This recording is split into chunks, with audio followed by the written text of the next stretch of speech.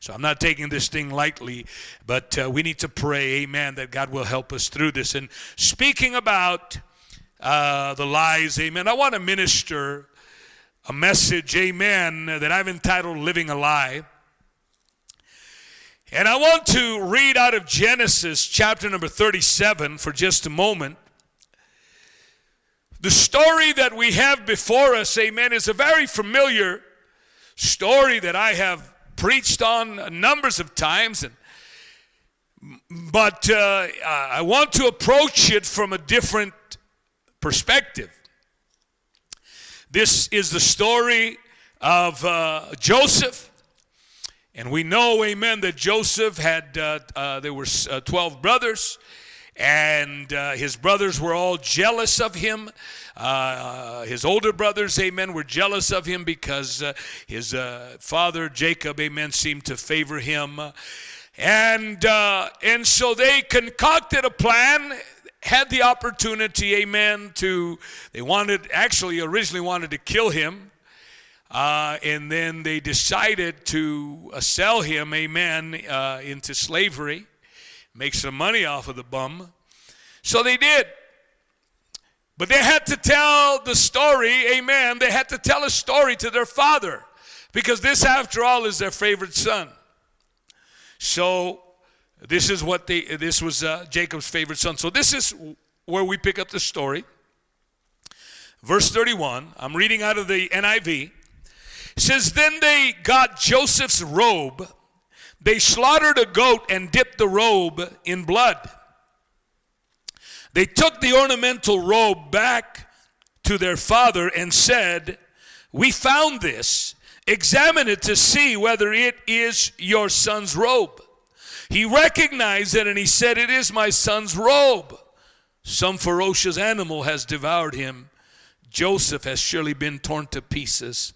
Then Jacob tore his clothes, put on sackcloth, and mourned for his son many days. Father, in the name of Jesus, God, I have no confidence in the flesh. I pray that you would strengthen my spirit and my physical body, and anoint my lips of clay, and allow me to preach and to minister with power, with anointing, and with confidence. Anoint every word, God. Touch every word spoken this evening, Father God. And Lord, carry every word forth. Let it not fall to the ground, but carry it to the hearts of your people. Those that are here, those that are on live stream, Father, touch them and minister to them. And help us all, Father, in Jesus' precious name. And God's people said, amen. Hallelujah. Valerie Portlock, I believe that's how you pronounce his name, 25, is charged with first-degree criminal impersonation of an officer, second-degree reckless endangerment, unlawful fleeing from a police officer, and other traffic violations in Nassau County, New York, according to Newsday. Portlock from Hicksville was driving a Nissan Sentra at about 11 a.m., cops said. He attempted to pull over an unmarked van by using an air horn and emergency lights. Surprise, surprise, there were electronic squad detectives inside the van.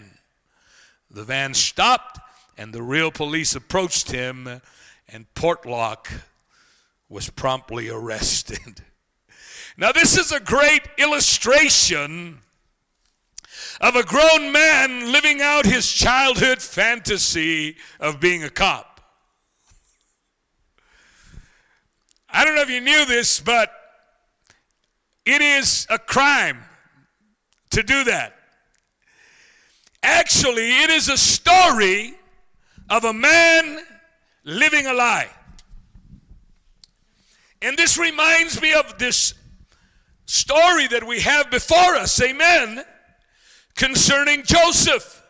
Now, actually concerning Joseph's brothers, the patriarchs. We usually focus, when we read this story, we usually focus on Joseph and how he was violated and how he was taken advantage of and betrayed by his own brothers, amen, sold into slavery by his own brothers. But listen to me, I want to give an inside look at the brothers' lives, those who did this to Joseph. I want to get it behind the story scene here, amen. The reality is that for some 20 years, now listen to me, church, for some 20 years, these men had lived a lie. They had lied to their father. They had lied to their little brother. They had lied to God. And they had lied to themselves. Their whole lives were built upon a lie. Their whole lives were built upon deception. Now, there's many of God's own precious people, amen, that are exactly there. In many respects, living a similar lie. I want to preach for a moment a message I've entitled Living a Lie. And I want to talk to you first of all about the difficulty of deception. The first difficulty that I want to consider is the internal resistance to the truth. You know that the brothers had to somehow find a way to justify themselves, and to do that, they had to resist the truth. They could not justify what they'd done. What they did was a crime. What they did was a horrible sin. What they did was terrible, amen, to enslave somebody, to sell out their own brother into slavery, amen, to a desire to kill him, and then to turn around and lie about it, amen. And so somehow they had to justify it, and the only way that you can justify living a certain way is by resisting the truth. Amen. There's something inside of us that often resists truth. There's an internal resistance, amen, to an honest assessment of ourselves. And so what happens is we have to pretend like everything's okay. That's exactly what the patriarchs did. They went back home and they had to get back to life as usual. They had just sold out their brother, amen, into slavery. They had lied to their father. They had lied to themselves. They had lied to their little brother. They had lied to God. That somehow, in spite of all of this, they had to somehow, some way, amen, be able to get back to some semblance or some sense of normalcy, amen. And so they have to pretend like everything is okay. The Bible says in James 5 in verse 16, confess your faults one to another and pray one for another that you may be healed. The effectual fervent prayer of a righteous man avails much. Now this is a difficult scripture for many of us. Amen. We don't live in a confess your faults to one another society. Come on, somebody. We live in a society where we put on masks. Amen. Where we put up fronts and facades. Come on, somebody. This is the society that we have built for ourselves. Amen. We pretend like everything's okay, even though we know that it's not. Amen. We come to church, amen, and we pretend like everything is good. Amen. And the reality is that everything is falling apart. You are living a lie. We say we're doing great, but we're not. We're sick. We're depressed. We're stressed out. We say that our kids, that our marriage, that everything is great, but we're addicted. We have hatred. We have secret sin. Come on, somebody. We have bitterness. We have all kind of stuff inside of us, amen, but we act like everything's good. We put on the front. We put on the mask, amen, and we pretend, and we'll say it. Oh, everything's good, Pastor. Everything's good. Come on, somebody. When I was pastoring in Arizona many years ago, there was a man in my church by the name of Joe. And Joe had asked me if I would come with him one afternoon to visit a co-worker. And Joe confided in me that this man, his co-worker, his wife had just left him, and he was truly depressed and having a very difficult time. He says, "Can you come with me, Pastor, and maybe we could minister to him?" So we went to visit him, and I remember he lived in some old trailer. We walked into the trailer, and it was obvious. This is probably about 4 in the afternoon, and it's obvious that he's just waking up. We walk inside, his hair's all jacked up.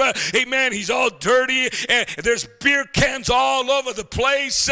It's obvious. You could feel the spirit of depression in there. And so I began to talk to him, and I began to tell him that God wanted to help him, that God wanted to change some things in his life. Amen. And he says to me, "Oh, I'm good. I'm happy. Everything is good." He didn't know that I knew. Amen. Then there is another difficulty, and that is the internal enslavement of a lie. Now listen to me, church. Because first of all, we resist the truth because we must somehow justify the lie that we're living in. And so listen, before we go any further here, I want to examine what a lie is. What is a lie? Well, a lie, somebody said, is a falsehood, an attempt to deceive. It is the untruth. But I submit to you, saints of God, that when you live a lie, it's more than an untruth. It's more than just telling a falsity. When you live a lie, you are opening the door to evil. Amen, Pastor. That when you live a lie, amen, you are opening demonic strongholds in your life to better understand the effects and the force behind a lie. I want you to consider these words of Jesus. In John 17, verse 17, he said, "Sanctify them through thy truth. Thy word is truth." And so here's Jesus praying to the Father. Amen. He says something very profound regarding the truth. He says, "Sanctify them, purify them, cleanse them, set them apart, free them from guilt, separate them, and consecrate them by the truth." And so the simple definition of this word truth is the exact opposite of a lie. And so now listen to me. Jesus also said, "You shall know the truth, and the truth shall set you free." So it stands to reason that if the truth can purify you and the truth can make you free, then a lie, amen, a lie will put you in bondage. A lie will do the exact opposite. Truth sets people free. Truth purifies our lives. Truth sets us apart and consecrates us. But a lie does the exact opposite. It smirches us, dirties us, and enslaves us. Amen.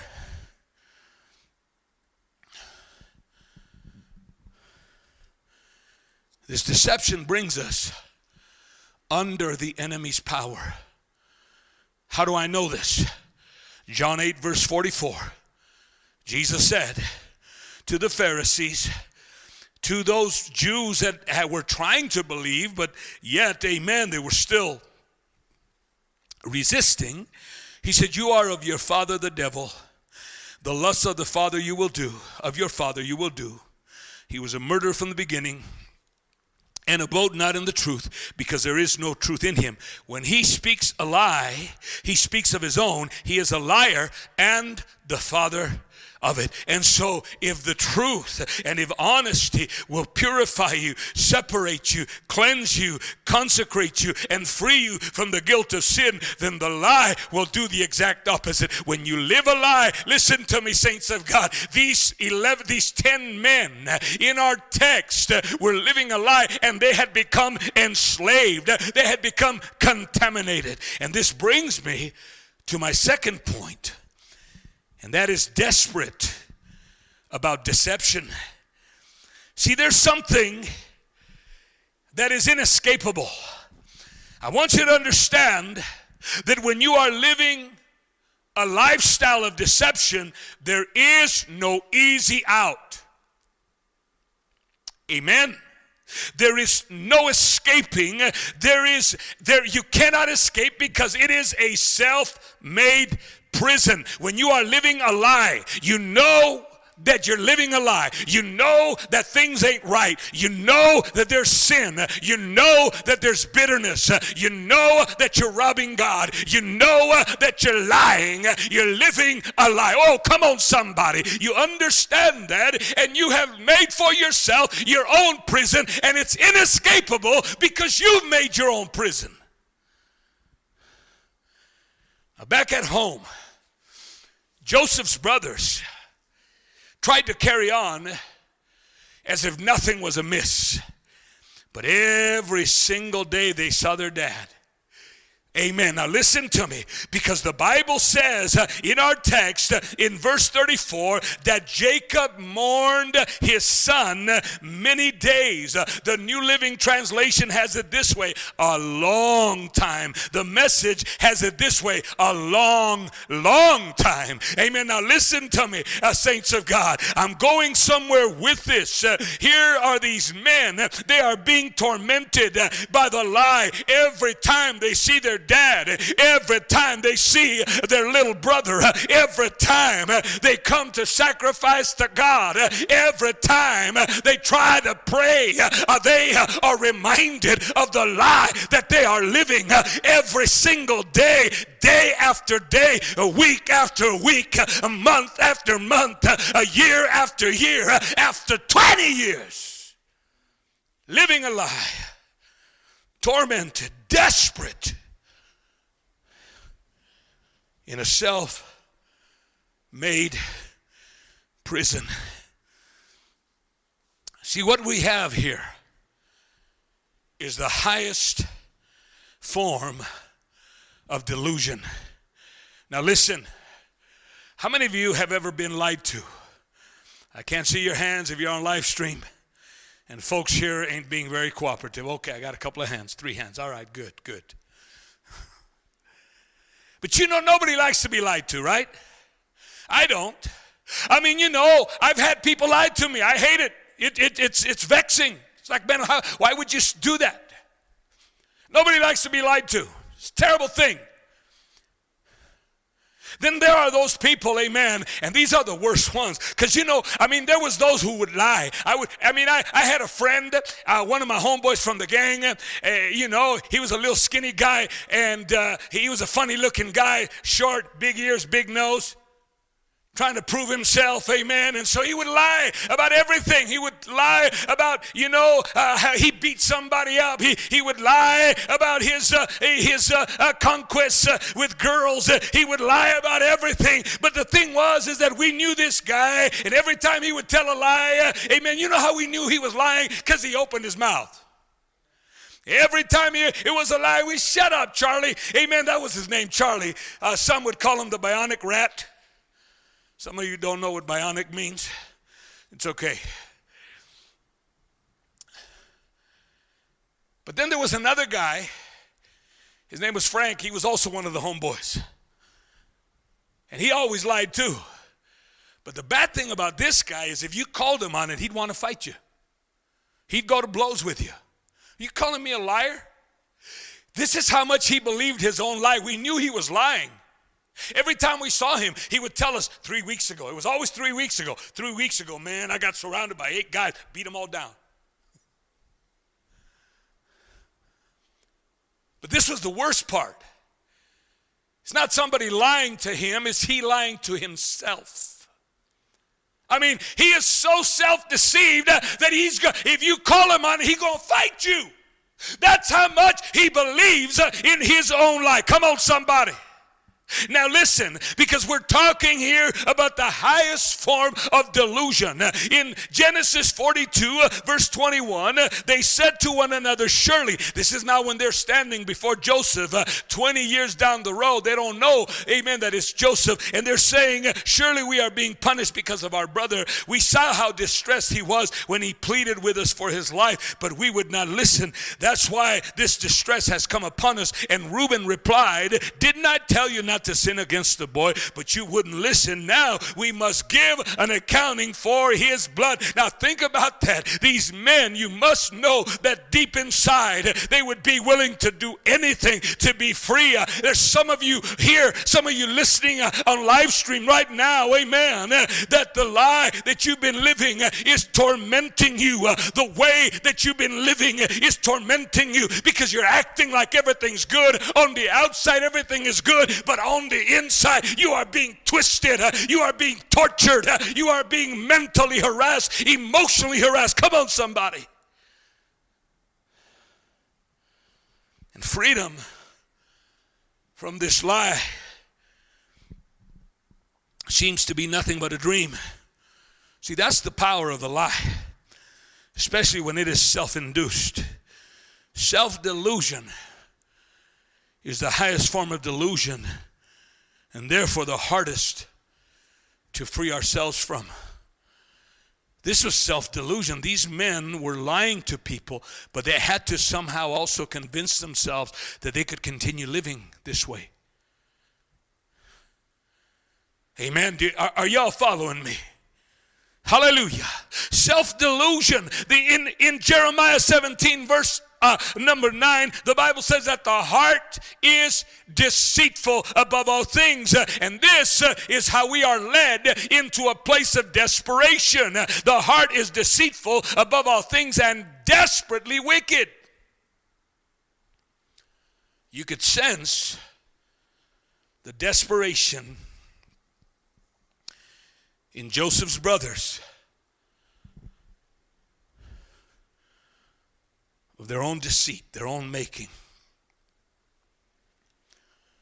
And this leads me to the conclusion of dominion over deception. Due to mankind's fall, listen, in Adam, the human heart became corrupted and ruined. J. Vernon McGee said these words, all men have hearts which are deceitful, dirty, filthy, and wicked. There is a sinfulness in our hearts. You know, you hear people say, listen to your heart. Just whatever your heart tells you to do. Listen, can I tell you this? Hey, please don't. Because the Bible says the heart is deceitful. The heart doesn't always have your best interests in mind. Come on, somebody. There is a sinfulness in the hearts of men and women that many times we're not even aware that it is there. We don't even suspect that it is there. And it is a common mistake for people to think that their hearts are much better than what they really are. Oh, my heart's good. We say that, don't we? Oh, they got a good heart. God knows my heart. Exactly. God knows your heart. And he knows that it is deceitful. And he knows that it's desperately wicked. We have this mentality, and we make this common mistake. And we look at our hearts and we think that they're much better than what they really are. But God knows your heart like nobody does. But people trust their own hearts. And that is the reason that some of you are struggling so much. You're going to listen, you hear preaching. I've counseled some of y'all, amen, and you know what you need to do, but your heart tells you, you know, you're not that bad. You know, this ain't so bad. And it is. Don't listen to your heart. Listen to the word of God. Listen to your pastor preaching. Listen to the counsel, amen, of your headship. Main reason, in fact, that many people don't get saved is because they trust their own heart. Oh, you're okay. How many of you ever witnessed to somebody And they tell you they're okay. No, I'm okay. I'm good. It's all good. Amen. They're listening to their deceitful heart. They're trusting in their own heart. They're trusting and they're saying, you know what? I ain't so bad. Because sometimes, I guess, maybe it's because we compare ourselves. Well, yeah, you know, if you compare me to Charles Manson, I'm a saint. And we trust our own hearts. So how do we get delivered? And how do we gain dominion over the deception in our lives? I'm glad you asked. There's three things that we must do. First of all, there must be an exposing of our hearts. Again, let's go back to Joseph's brothers. Although they themselves knew what they had done, it was still very much covert, right? I mean, this was like one of those things we're going to take to our deaths. Amen. I don't know about you, but there are some things in my life that I've done in the past that I will never tell a single soul. Never, ever, ever, never.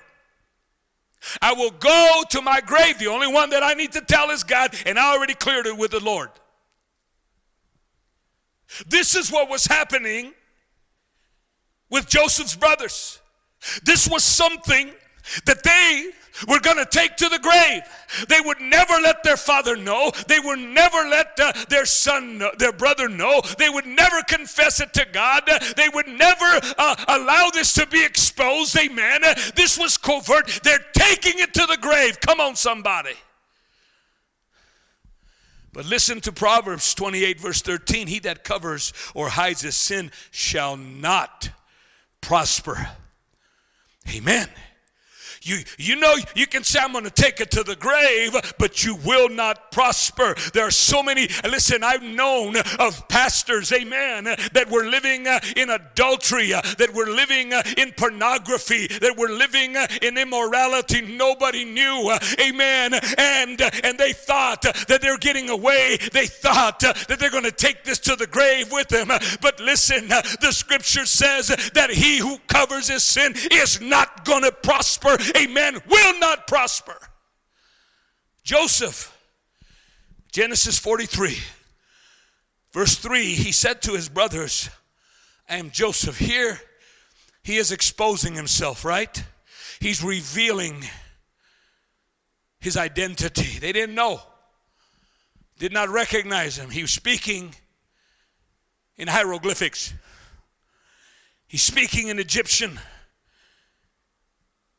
And Joseph said to his brothers, I am Joseph.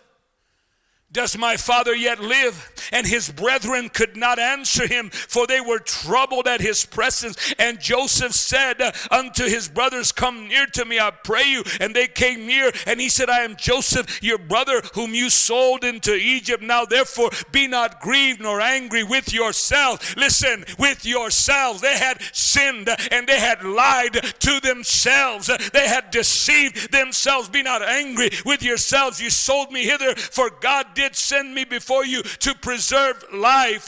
By Joseph exposing himself to them, it was actually, amen, an exposing of them. By Joseph, listen, when Joseph came out, when Joseph said, it is me, it exposed them. They could no longer hide what they had done. They could no longer cover what they had done. They could no longer say, we're going to take this to the grave.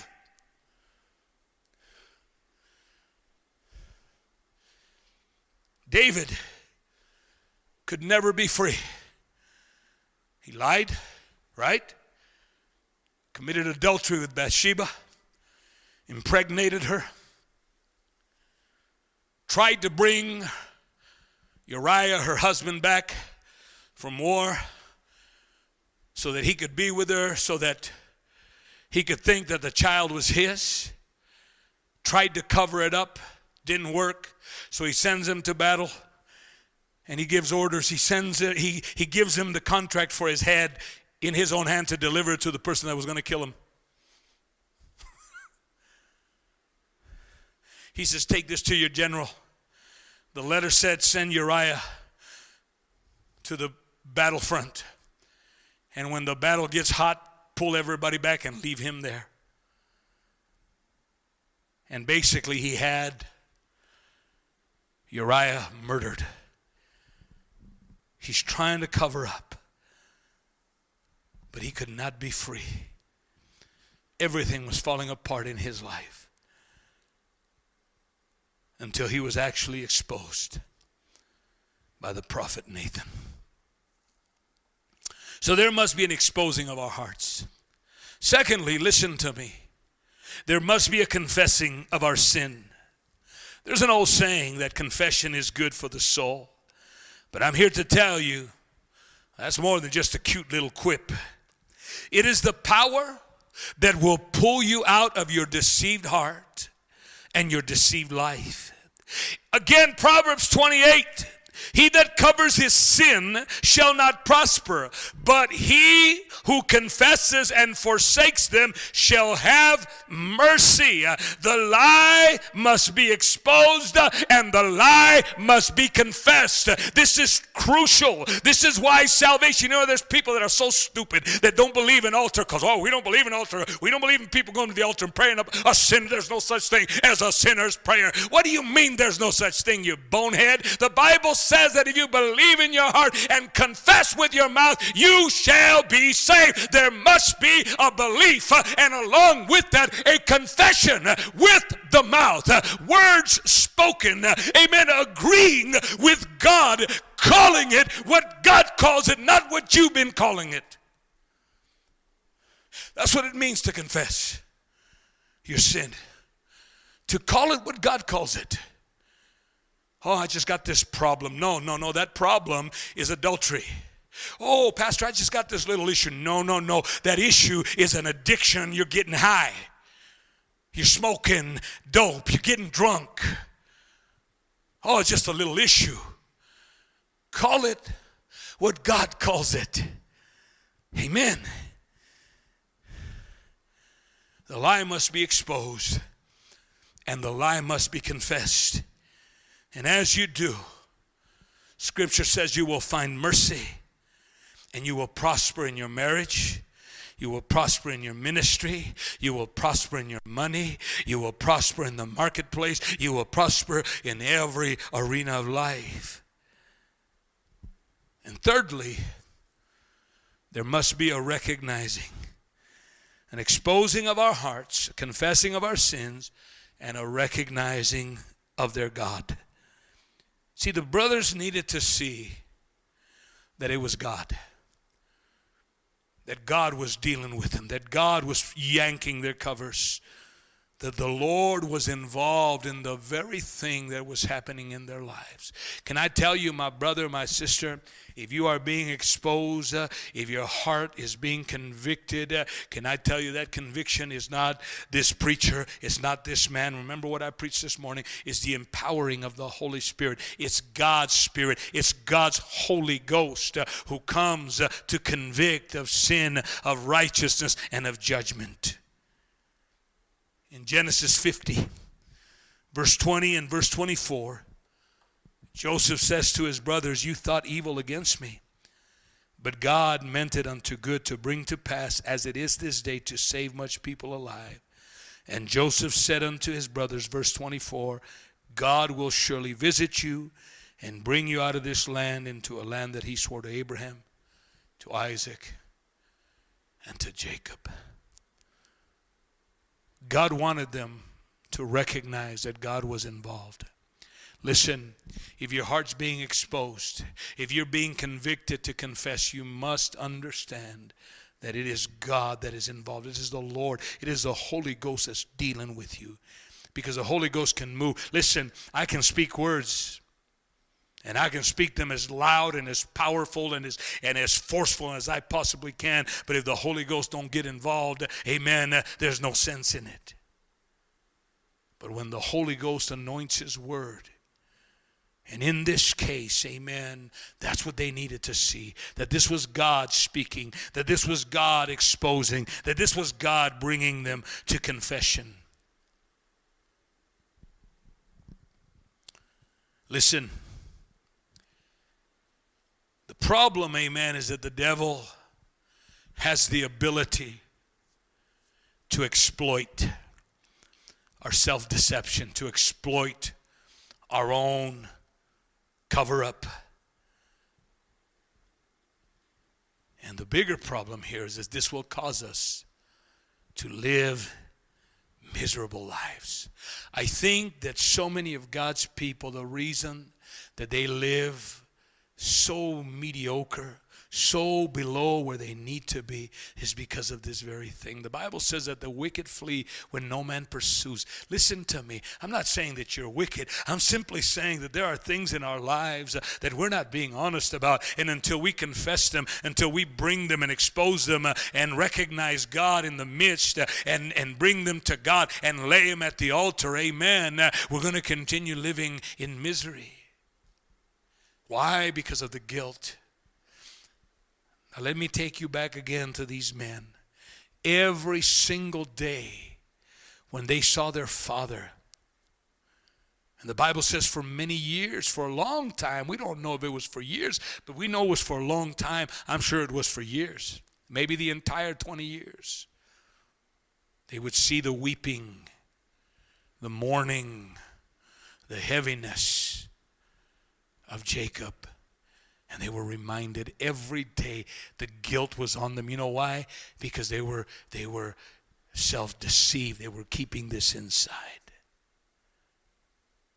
One of the things that I can attest to when I was in the world, the scripture says that the wicked flee when no man pursues.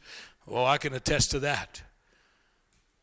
Whenever I saw cop lights, the cop cars, amen, I was sure I was sure they were coming after me. Why? Because I had a guilty conscience. I was always up to no good. And saints, it wasn't until the day, and this continues even as Christians. Amen. David tried to hide things in his heart. He was a man of God. And it wasn't until he was exposed, until he confessed it and called it what God called it, until he recognized God in it. I have sinned against the Lord. It wasn't until he came to that place that he was set free. And God wants to set you free. I want our heads bowed and our eyes closed.